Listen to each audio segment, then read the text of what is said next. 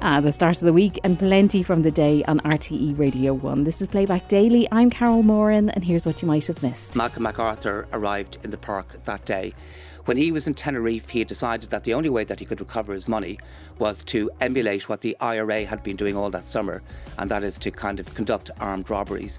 He had absolutely no training. He had no life skills in anything really, not least being an armed robber, and he didn't know how to go about it. Tommy got specialised orthopaedic surgery when he was 9.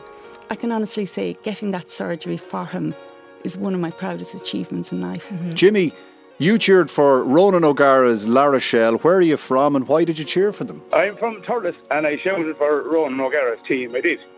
And we'll start in the morning on Today with Claire Byrne. Grotesque, unbelievable, bizarre and unprecedented. GUBU. The events that led to the tragic murders of 2 young Irish people and the man who committed those murders, Malcolm MacArthur. Journalist Harry McGee was discussing his new book, The Murderer and the Taoiseach. Well, it was a scandal that shocked a nation, destabilised a government and defined an era of Irish politics. An aristocrat on a killing spree, a nationwide manhunt and the deaths of Bridie Gargan and Donald Dunn, 2 young people with their lives ahead of them.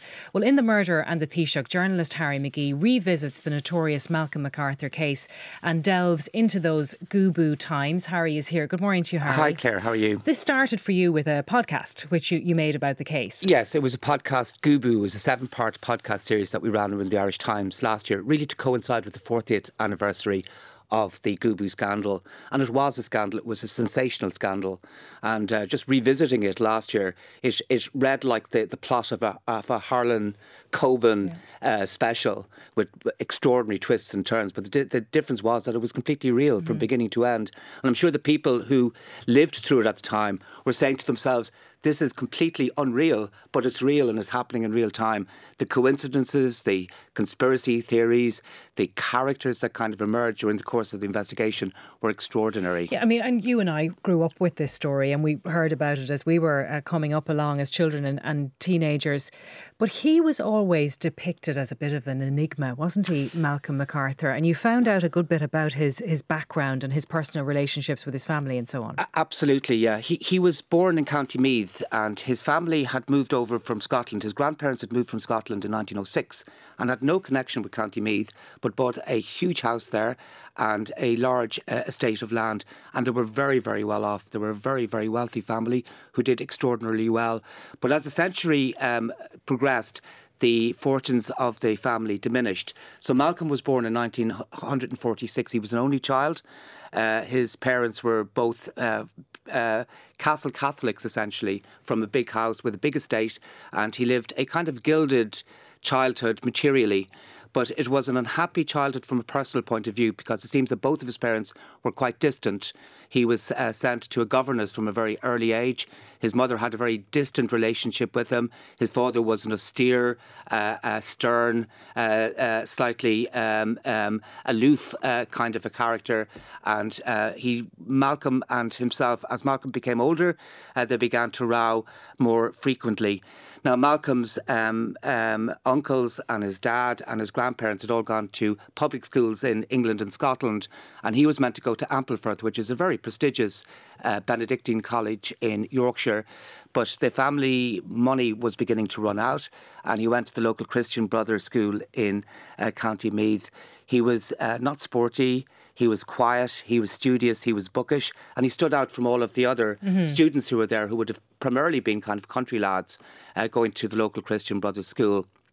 And then he wanted to go to Stanford University in California to do his degree, but that didn't happen either by dint of circumstance. So he went to a small college called Davis in California, where he got his degree in 1967.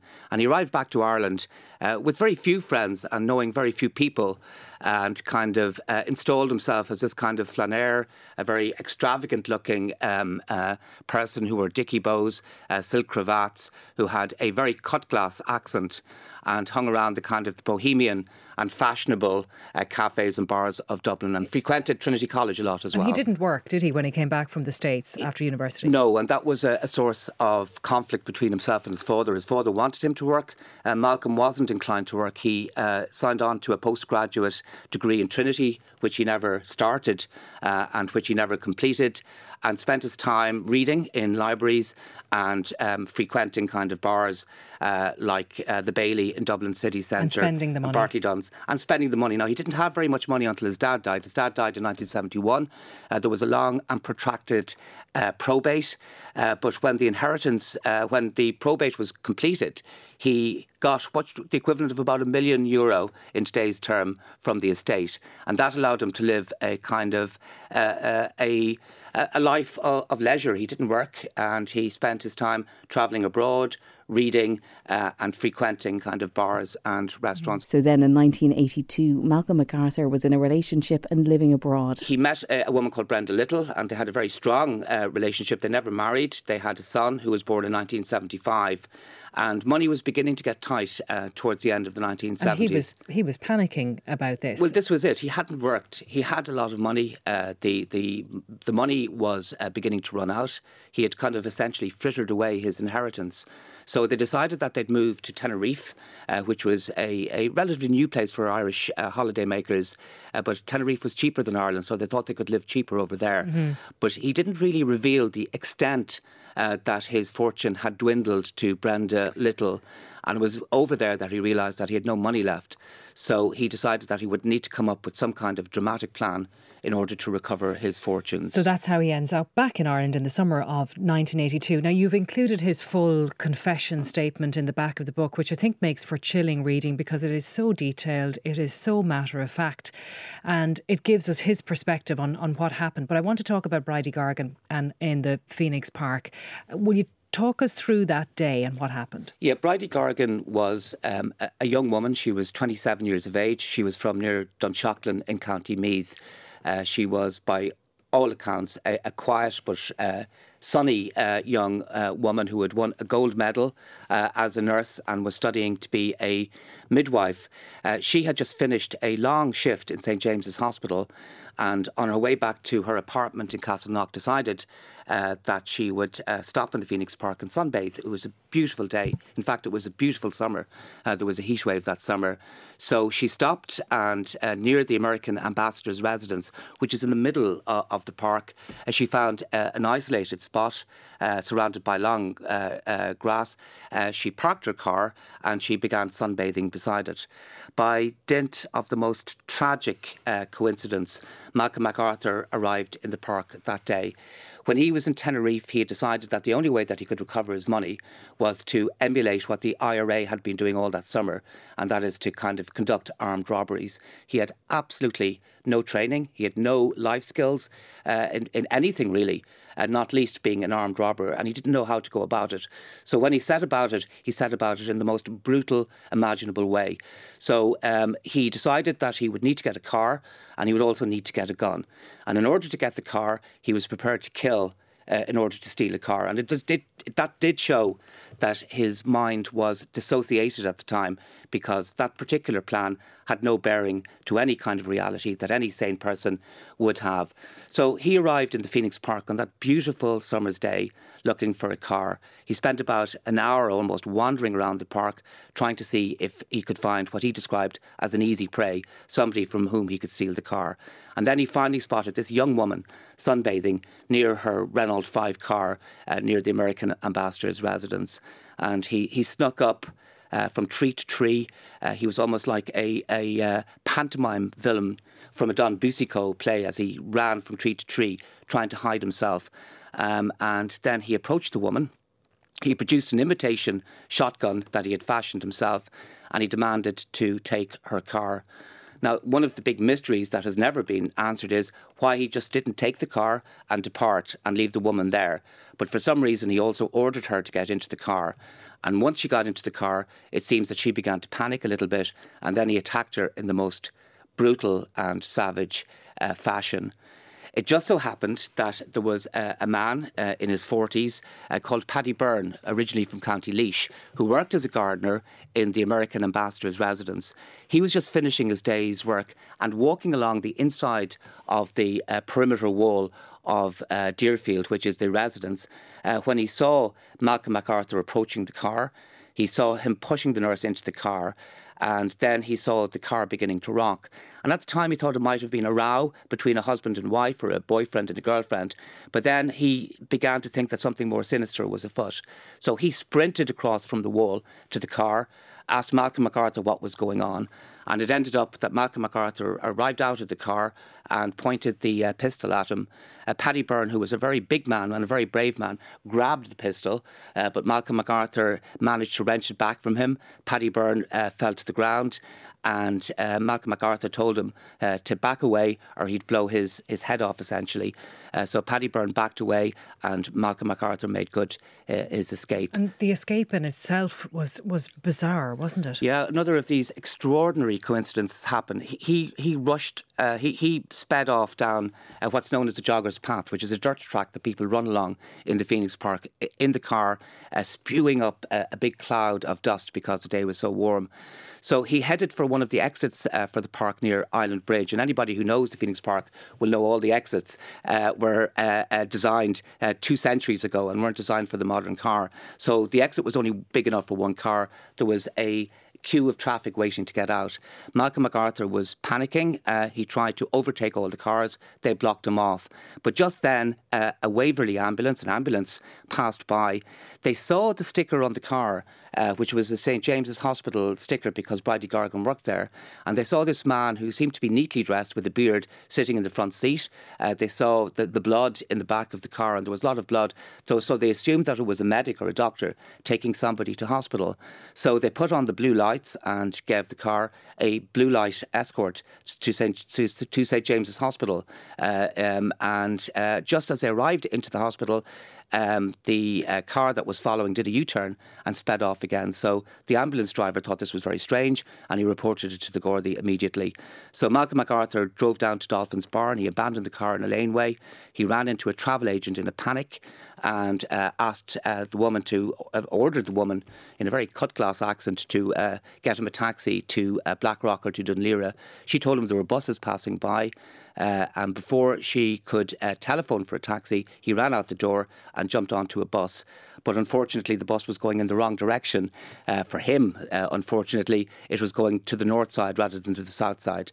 So he ended up going on a bus that terminated in Finglas. And he ended up going into a pub in and Finglas, cleaning himself, shaving, buying razors and hacking off his beard without any shaving cream. Then 3 days later, MacArthur was in Edenderry, where farmer Donald Dunn was selling a shotgun. So he got a bus from Dublin to Edenderry. He arrived very late on a Saturday night, too late to call to Donald Dunn's house.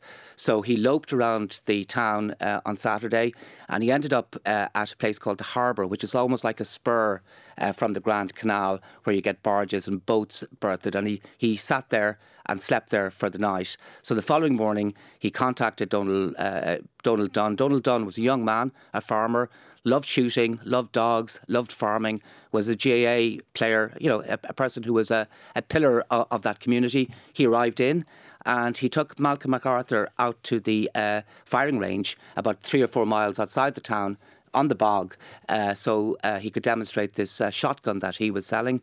And unfortunately, once he handed Malcolm MacArthur the shotgun, Malcolm MacArthur shot him at point blank range. Poor Donald Dunn died immediately. Malcolm MacArthur stole his car and then drove back into Dublin. Now, as it happened, Offaly were playing in the Leinster final in hurling that day. And as Malcolm MacArthur was driving back into Dublin, a group of Offaly supporters in another car spotted the Offaly registration on his car and followed his car all the way into Dublin because they didn't know the geography of Dublin and they thought that this person was going to Croke Park to the game. And that person knew the directions, so they were following him for guidance. Yes, they followed him into the city centre. Yeah. He abandoned the car. They realised he wasn't going to the game, but they were able to give the Gardaí good information as to where Malcolm MacArthur went. He ended up near the Central Bank on Dame Street, essentially. But his target now, because he needed the car and he needed the gun because he was going to steal money, essentially, back to his original ambition. And he targeted this retired US diplomat. Yes, and so perhaps the initial plan was to rob banks and post offices as the IRA had done, but he decided that he would go for easier marks. So he wouldn't have known all that many people, but one of the people he did know was this wealthy retired diplomat called Harry Beeling, who had been a diplomat with the US diplomatic services and retired to Ireland towards the end of the 1960s. He lived in a sumptuous house in Killiney. It was a really nice house with a kind of a castellated turret arch that went across the doors. So anybody who goes up Victoria Road will see this arch in front of them as they go up. So Malcolm MacArthur came, knocked on the door, said he had been at a number of parties there, maybe 7 or 8 years beforehand, and remembered the view and wanted to take a photograph of the view, Maria. But once he got in, he produced a shotgun, and there was an extraordinary kind of minuet scene that went on for about 2 or 3 hours, where both men drank, Harry Beeling drank a couple of vodkas to steady his nerves and had this very polite conversation with a man sitting in an armchair wielding a shotgun who was demanding £1,000 off him. Harry Beeling said, "I don't have £1,000. And Malcolm MacArthur told him, well, write me a cheque, which was bizarre in itself because nobody who was robbing something robs by cheque. So luckily for Harry Beeling, he had some training in self-defence, and he realised the seriousness of the situation, and he picked his moment. And when Malcolm MacArthur wasn't looking, he bolted out the front door and made good his escape. And by doing that, he probably saved his life, because anybody who had encountered Malcolm MacArthur until then had ended up, unfortunately, dead. So how did he end up then in the Attorney General's house? Well, once he came out of Harry Beeling's house, I think he realised that he had nowhere else to go. So he stopped a car which gave him a lift down to Dalkey and to Bullock Harbour. And he decided then that he was going to stay with the Attorney General. So he walked to Pilot View and he knocked on Paddy Connolly's door. And Paddy Connolly, who knew him very well, Paddy Connolly was a very good friend with Malcolm MacArthur's partner, Brenda Little. He invited him in as a house guest. He didn't have an inkling of what Malcolm MacArthur was up to. And Malcolm MacArthur stayed with him for about 10 days while one of the biggest manhunts in Irish criminal history was underway. And just to abbreviate then to the end of the story, Malcolm MacArthur was eventually captured. The Attorney General phoned the Taoiseach Charlie Haughey at the time, but got him on a bad line and tried to explain to him what had happened. The Taoiseach agreed that the Attorney General should continue on with his holiday plans. He was going to the United States. Yes. So what happened was, so on the Friday, the August 13th, Malcolm MacArthur was captured by the guards and they took him down to Dalkey Station. Paddy Connolly was in a state of deep shock. He just said, I couldn't even begin to describe how dumbfounded I was at this news, because to him, Malcolm MacArthur was the most gentle person. And of course, Malcolm MacArthur had never been in trouble with the guards before or afterwards. So during this episode, something obviously had happened. So he had the onerous task of ringing Charlie Haughey. Charlie Haughey was in his island bolt hole of Inishvickilone at the time. There was only one line that got in there. You had to go through the Ballyferriter Exchange, a very bad line. Charlie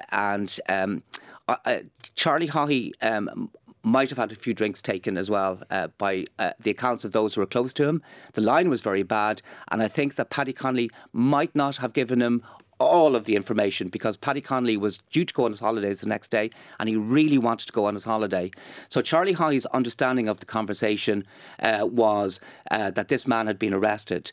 He didn't take it on board that he had been arrested in the residence of the Attorney General, nor did Paddy Connolly tell him that a shotgun had also been found in the house. So reputedly, Charlie Haughey said at the end of that conversation, bon voyage. Harry McGee from Today with Claire Byrne. His book, The Murderer and the Taoiseach, is out now. And on the live line, Colm O'Mungoyne was looking at the Leinster-La Rochelle rugby game at the weekend. His first caller was Dennis. Oh, look, still looking at what might have been, and, some of the little things that happened during the game, like our captain, Ryan, going off injured, and the change that seemed to follow from that, and then the bad luck of hitting the post twice. and a couple of out-of-character mistakes with long kicks and straight into touch. So we're going through all that. If you like, it's almost like after a death. You know, you're looking at what might have been, and when I rang this morning, I was very disappointed to hear, but not surprised, that there were Munster supporters shouting for La Rochelle at the game. Now, for anyone who is unaware of the match you're talking about, Dennis, this is the Heineken Cup final between Leinster, not playing on the pitch that day, but very involved in the setup, is Johnny Sexton.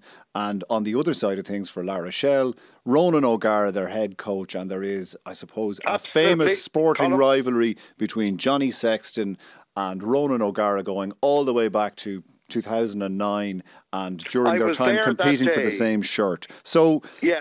You say you were surprised but not disappointed to hear that Munster fans were cheering for La Rochelle rather than Leinster. I'm a bit disappointed. Now, in fairness, Raj was a wonderful player for Munster, and he's a wonderful coach. But over the years, I've seen that, and it's disappointing, because I certainly have supported Munster.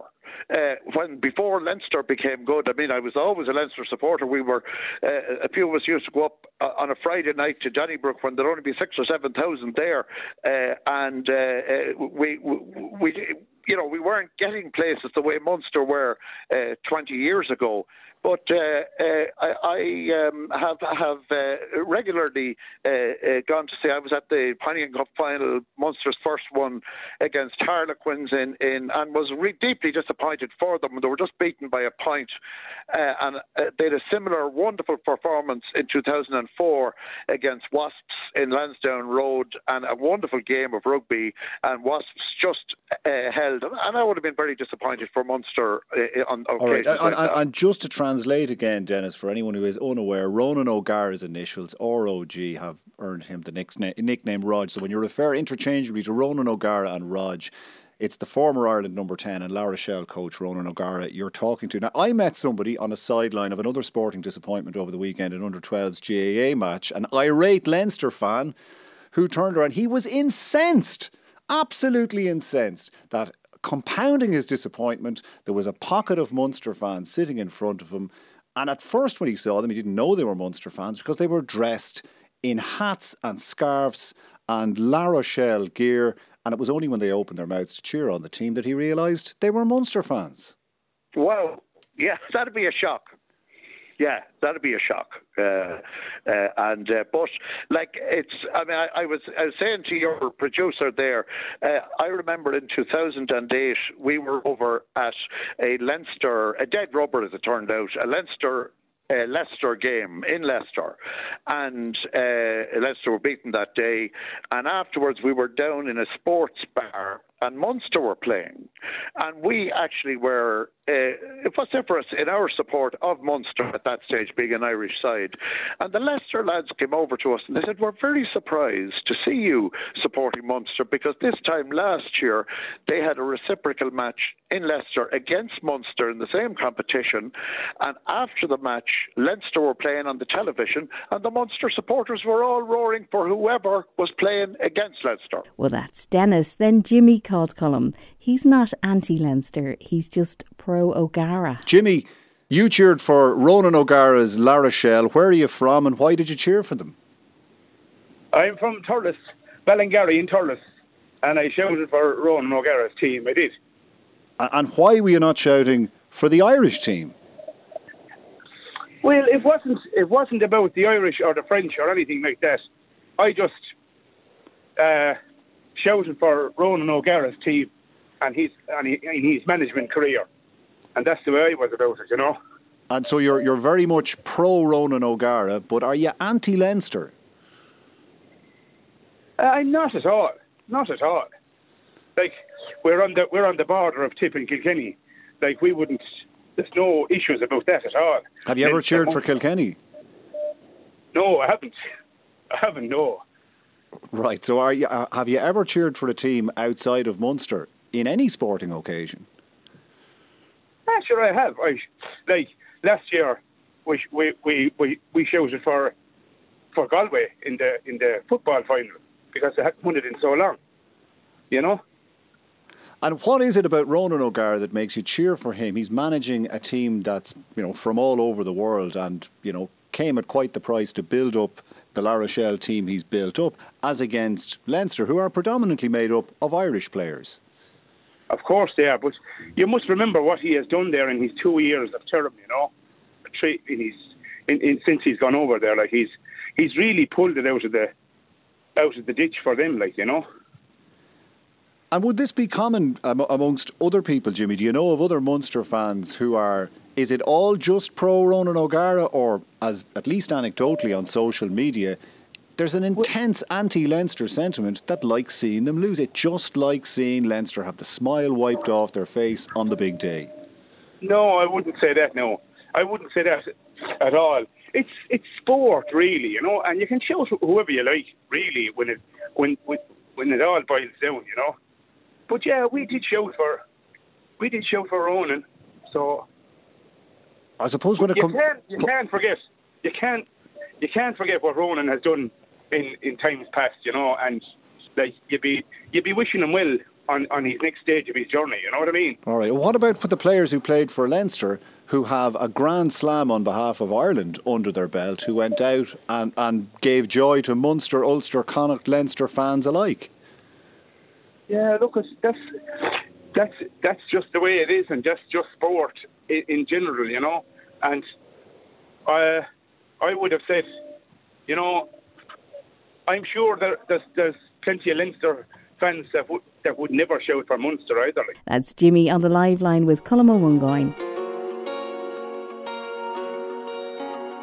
And on Today with Claire Byrne in the morning, news was breaking about that fine of over €1 billion for Facebook parent company Meta. So now to that news breaking in the last few minutes. The Facebook parent company Meta has been fined €1.2 billion by the Irish Data Protection Commission. And with more on this, I'm joined in the studio by RTE's work and technology correspondent Brian O'Donovan. Good morning, Brian. Morning, Claire. So an extraordinary fine. Is it the largest ever EU privacy fine? This is massive, €1.2 billion. The previous record had been set of a €746 million fine, which was imposed on Amazon in 2021. But this beats that, and it's being imposed on Meta, and it's for breaches relating to the transfer of personal data from the EU to the US. Now, as part of this decision, and some would say maybe the bigger part, other than this enormous sum of money, is an order that Meta has to suspend the transfer of data from the EU to the US. It's been given 5 months to comply with that order. The company's also been given 6 months to cease the unlawful processing, including storage in the US, of personal data of Europeans that's already been transferred over. So you might be thinking, my God, this is huge. This means that Meta's going to have to remove everything they've already transferred. They can't transfer everything anymore. But we have to take a breath here. There's a couple of issues. First off, they're being given time to do this. They're being given a couple of months to comply with this.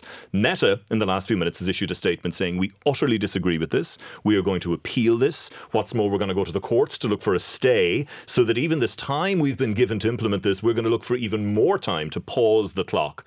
And in the background of all of this, Claire, they are working on a new transfer agreement between the US and the EU that is expected to kick in at some point later this year. Once that kicks in, Meta's fine again, and they can start up those transfers. So right now, it's a clock exercise, and it really is a game of how long it's going to take for all these things to kick in. And do we have an explanation around why Facebook was doing this? What was the advantage for them? I'm going to take you back to 2013 and a name you'll remember, Edward Snowden. Do you remember he was the US whistleblower in the US who said that US authorities were spying on the Facebook users, on social media users in the United States? So when that happened in 2013, European privacy campaigners became very concerned. One in particular, an Austrian man by the name of Max Schrems. And he said, hang on a minute, if all this data being generated in the EU is then being shipped over to the US and the US are spying on it, then I'm concerned as a European that my data is not being kept private. That triggered a series of court battles. It ultimately ended up in the EU Court of Justice, and they struck down a thing called the Privacy Shield, which was this agreement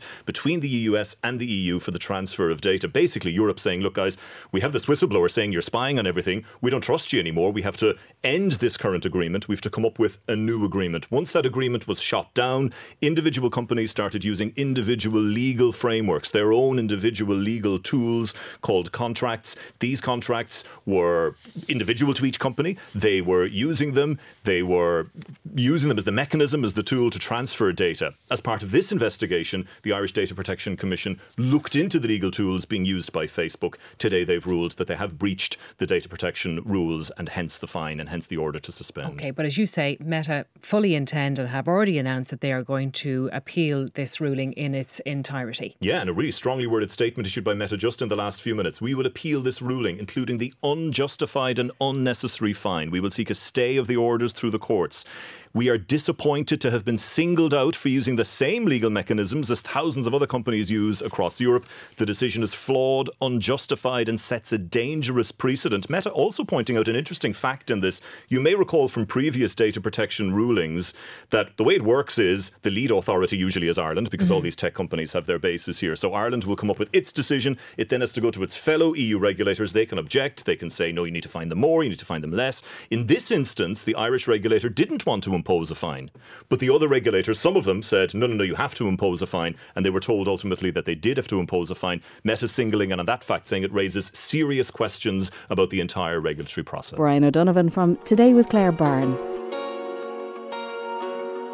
And in the afternoon, Ray Darcy was talking to Kathleen Watkins about Patrick Keelty becoming the new presenter of The Late Late Show. Well, we finally heard the worst kept secret in showbiz over the weekend. Patrick Keelty will be the new presenter of The Late Late Show after Ryan Tubridy hangs up his hat this Friday.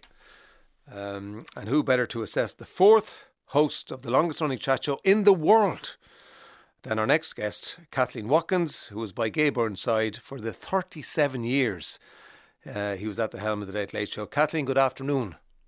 Good afternoon, Ray. Yeah, good to talk to you. You watch these things with interest, I would imagine, more than most of us.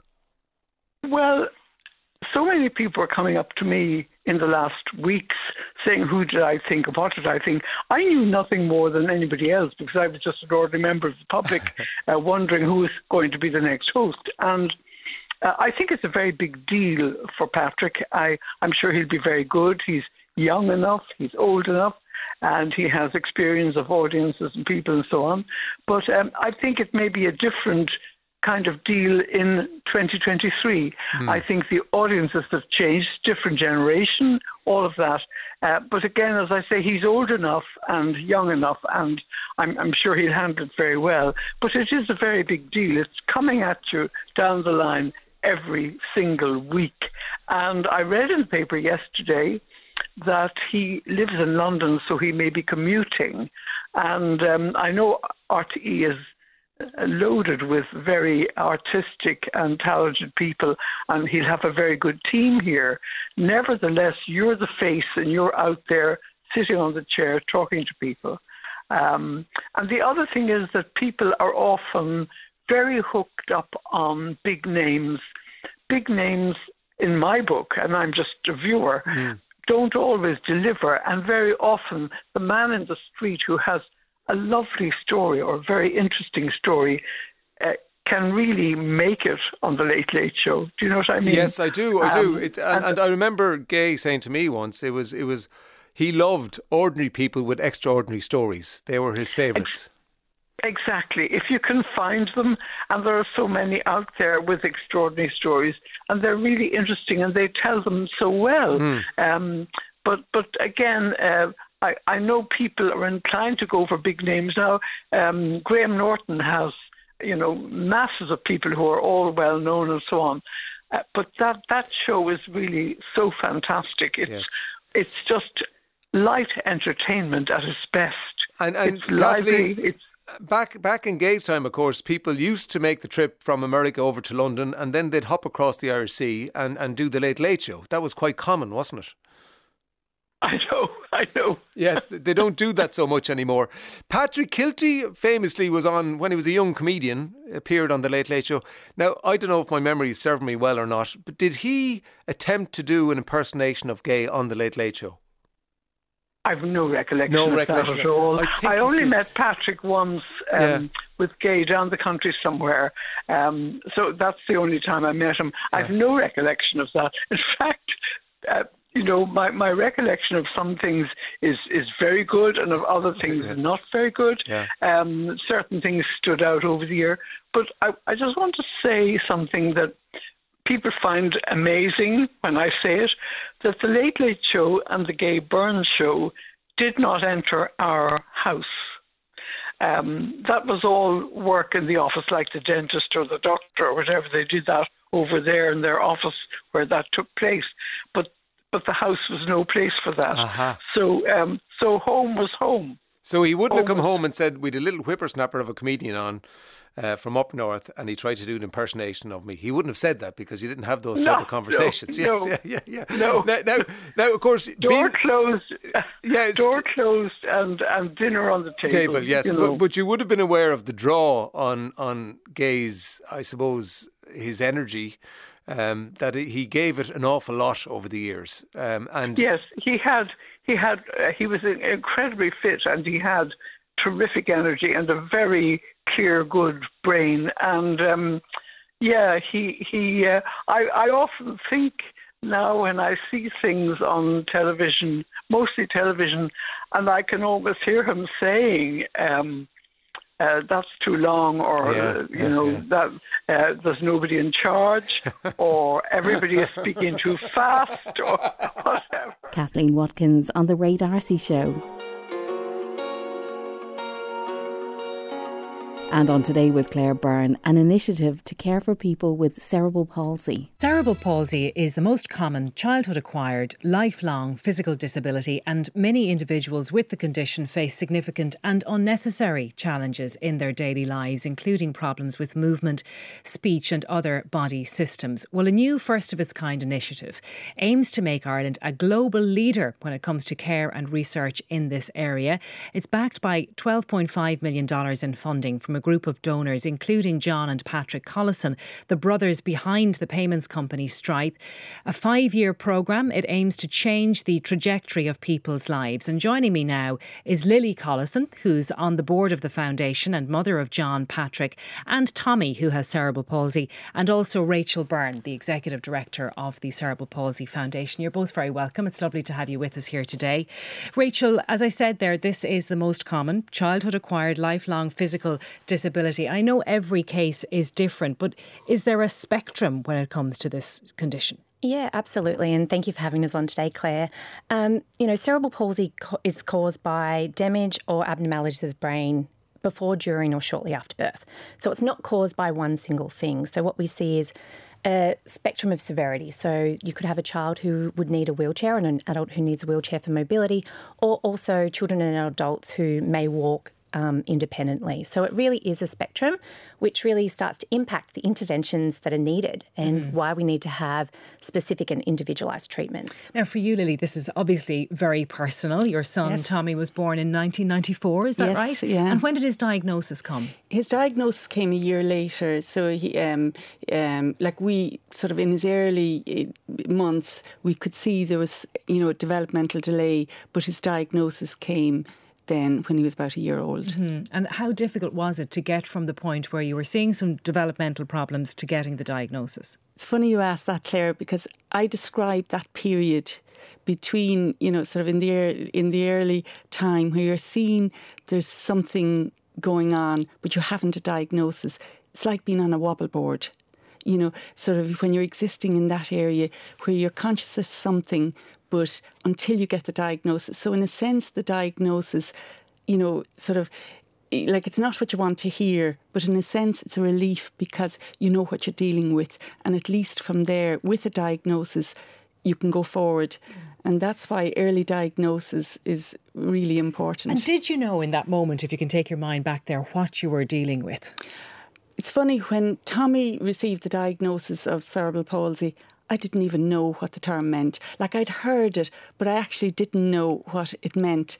And that was part of the problem I had. And the other problem is it's a very complex condition and it develops over the years. So the child at 1 is different to the child at 3. Like the problems, like it's kind of, I've read it, it's just add time, so the child is born with a brain injury, but the problems really only emerge with time. Mm-hmm. And I found that quite complex to understand, the different problems. So that's why I just went and researched it and learned as much as I could about it, and hence why afterwards I wrote the book that I would have wanted, back all those years ago when Tommy was first diagnosed. So you did a lot of work yourself, but Yeah. what was the care, what were the services like back in 1995? The services, we had good therapy services, so the services back, all those years ago, because Tommy's almost 30 now at this stage, were good. What we lacked was the specialised orthopaedic surgery, for CP, and say neurosurgery for CP. There's, specialised CP surgery that really makes a difference. And Tommy got specialised orthopaedic surgery when he was 9.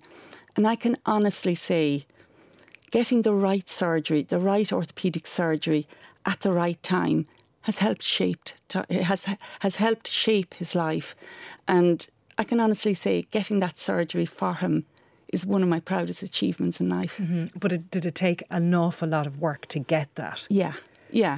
A lot of, I had done a lot of reading. I had read a book about the surgeon we eventually went to, and he was recognised at the time as the leading CP orthopaedic surgeon in the world. And we were very lucky to be able to, access treatment by him.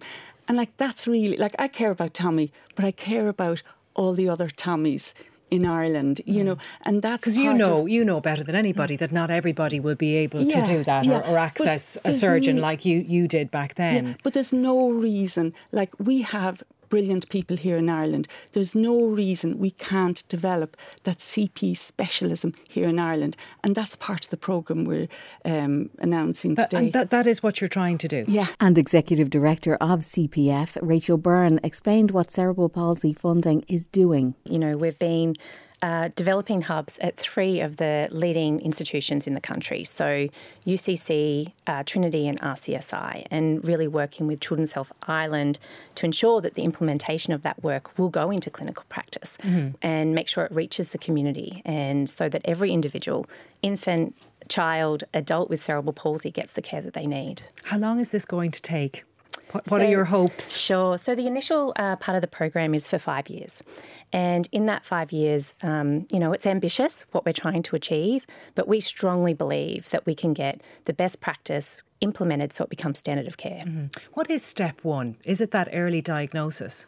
Yeah, and because without that diagnosis, it's really hard then to plan the interventions and to create the roadmap for families and individuals with cerebral palsy as to what comes next. And fortunately, we've actually started early detection here in the country. And in January this year, 5 of the main maternity hospitals, the 3 in Dublin, in Cork and Limerick, have started doing best practice for early detection. And does that comes from this initiative, Lily? Absolutely. Does it? Yeah. And already the foundation, with foundation, over 100 clinicians are trained in Ireland already in early detection and intervention. So that training has already, been rolled out. And thankfully, the maternity hospitals have been so welcoming of this initiative. It's fabulous because working with the foundation, but there's great collaboration because we have great clinicians here, we have good researchers, and it's just really joined up thinking around a condition, the specialism that's needed for cerebral palsy care. That's what we're building up.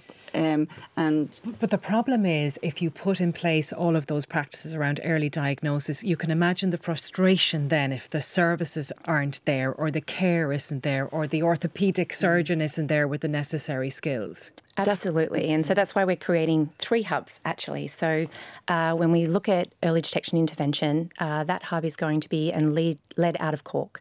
But Trinity College here in Dublin, as well as Children's Health Ireland, is really focused on 3 to 17.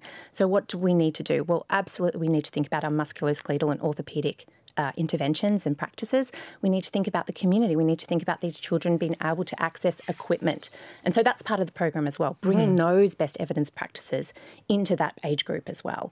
Yeah, I mean, I suppose people who have cerebral palsy listening to this, and the parents, they'll probably feel very fortunate that the Collison brothers and other donors are involved in something like this. But Lily, do you believe that this is something the state should be doing?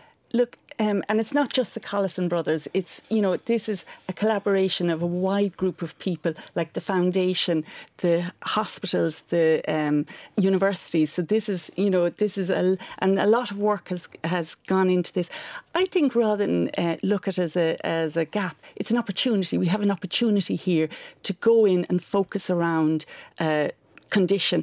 And like, if it works for cerebral palsy, there are lots of other conditions. And like, we're not talking about cerebral palsy in infancy. We're talking about children, adolescents and adults, so it's looking at improved care for cerebral palsy across the lifespan, because it is a lifespan condition.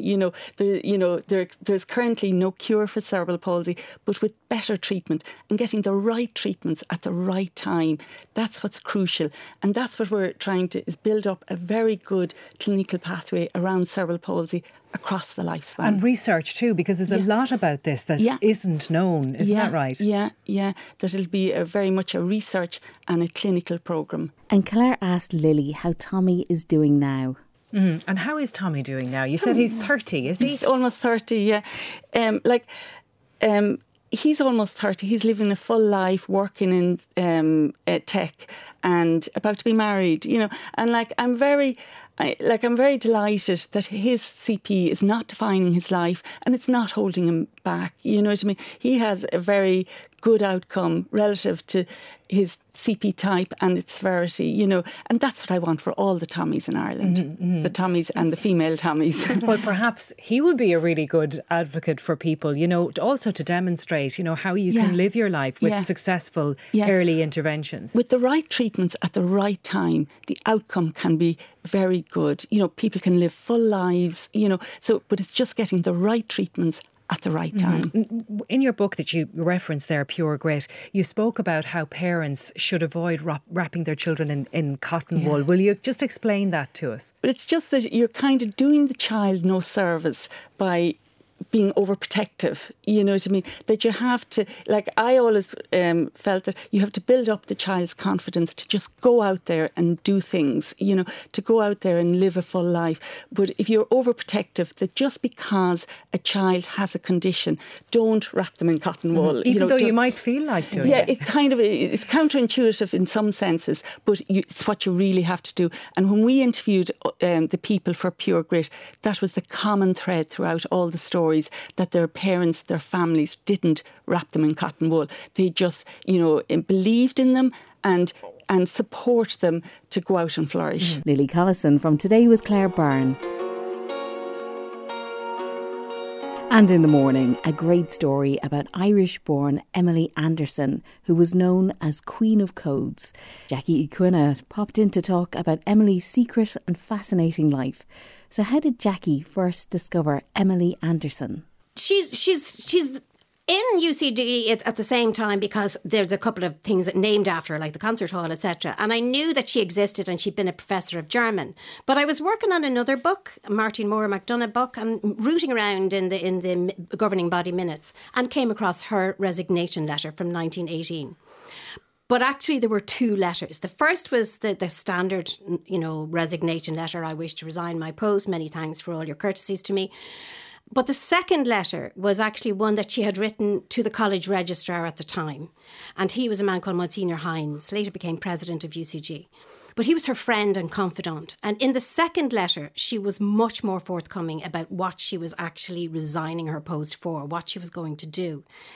And as I read the letter, I just thought, this is not on anybody's radar. Nobody knows about this, because what she actually said was, I've been told that people with language skills are much needed for intelligence work, military intelligence work. Since I have the skills, I have been asked to go, and I feel it is my duty to do so at this present crisis.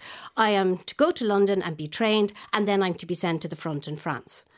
And I thought, what? Now, what's this all about? This is it's like in a fire station and the bell's ringing. And you go, we got one. We got a story. And a possible, big backstory. So what year was the letter dated roughly? It was July 1918. Okay, so we're into the end of World War One. And she, But she'd been approached a year previous to that, and in the letter she says that you will recall what happened last summer. So even in the summer of 1917, she'd only just come back to Galway to teach as a first professor of German. She'd been actually headhunted at that point and dithered and dillied and dallied. She wasn't sure about giving up. Like, she's a professor at the age of 24. She's a professor of German. So are you going to give that up? As it turned out, she didn't think twice. She was gone. She was out of there. Some guy in a suit taps her on the shoulder and says, I'd like to talk to you about something very interesting. Yes. Okay, before we go into that, her launching her into this spycraft, let's go back to the beginning. Who was she? Okay, so she was born and raised in Galway, the daughter of the university president. He was Professor Anderson, professor of physics actually initially, and then he became president. So she and her siblings grew up in the quadrangle in Galway, which I'm sure you're familiar with, Ryan. It's a beautiful, ancient quadrangle, and she lived in the president's residence there all of her life. Basically, she grew up there. She went to college there and studied modern languages, was an exceptional languages student, like really off the charts good, first class honours and everything. And then subsequently decided to go abroad to study, went to Berlin, went to Marburg in Germany and perfected her languages, mad into languages, but also had that side of her brain from her father, the mathematical side of her brain. And then when you add into that, the third aspect of it was her love of music. She loved music, was a fine pianist. What you have is, in essence, a codebreaker in the making, ready to hit the ground running when the opportunity arose. So but to all intents and purposes, if you or any of your listeners were to look her up on the internet, Google her or whatever, what you'll find is, she was professor of German. She was a musicologist who translated the letters of Beethoven and Mozart. And she left her post as professor to join the Foreign Office in 1920. But for Foreign Office, put inverted commas around Foreign Office, because clearly that's not what she was doing at all. And as I followed the breadcrumbs from that letter that I discovered, I realised that this was one hell of a code breaker, that she was at the top of the tree. So Ryan asked Jackie to explain how Emily got into code breaking. I think it's very much all roads lead to Cambridge, okay? As is so often the way with spies. With intelligence, indeed. So her father had studied at Sydney Sussex College in Cambridge, and his friend and best man at his wedding, in fact, was the professor of mathematics at Cambridge. So he's well connected. Sure. When the British Intelligence Service, the nucleus of it, they were starting to set up a signals intelligence service to listen in on the enemy. Sure. When they started looking for people, they went to the old school network or the old boys network. And when they'd exhausted the old boys network, because most of them were either at the front or dead, they had to start looking for the new girls network. And that's how they found Emily and many other women of that, the university type, in inverted commas, is what they were talked about. And they were all lecturers or professors, in most cases just lecturers. They hadn't promoted women to professorships at that stage. And they recruited language graduates primarily, because language graduates are good at looking at language patterns, at repetitions, and they're good at obviously looking at the different nuances of different languages. So it was mostly language professors and lecturers they recruited, and she was one of 4 who were recruited in 1917 with a view to being trained and sent to France in 1918. All of them university professors around the UK, mostly in Oxford and Cambridge. And take us there. When she eventually gets over to the UK, what's she doing? She's trained as a code breaker. She's trained in the mechanics of looking at what to you and I would appear like a page of gobbledygook, which is numbers. There are groups of 5 numbers and letters. And you're given this from the receiver who listens with headphones on and is listening to the dot, and translates those Morse into letters and numbers. And then they hand it to you, the code breaker. And you're supposed to look at this and go, all right, that's German. Wow. And this is what's been said. Wow. And you have to do feats of unimaginable mental gymnastics to figure out what is on that page. And most people certainly me, forget it. There's no way I'd have a clue. But Emily Anderson sat down and with the brain she had, this formidable brain, languages, maths and music. Music is all about repetitions and patterns. So she looks at this page and she starts to see links and starts to see commonalities and starts to make sense of it. And within a couple of weeks of her being there for training, they all realised she went to military intelligence, MI1B it was called. So in military intelligence, all the military guys are looking at her going, this guy's she's off the charts, this woman.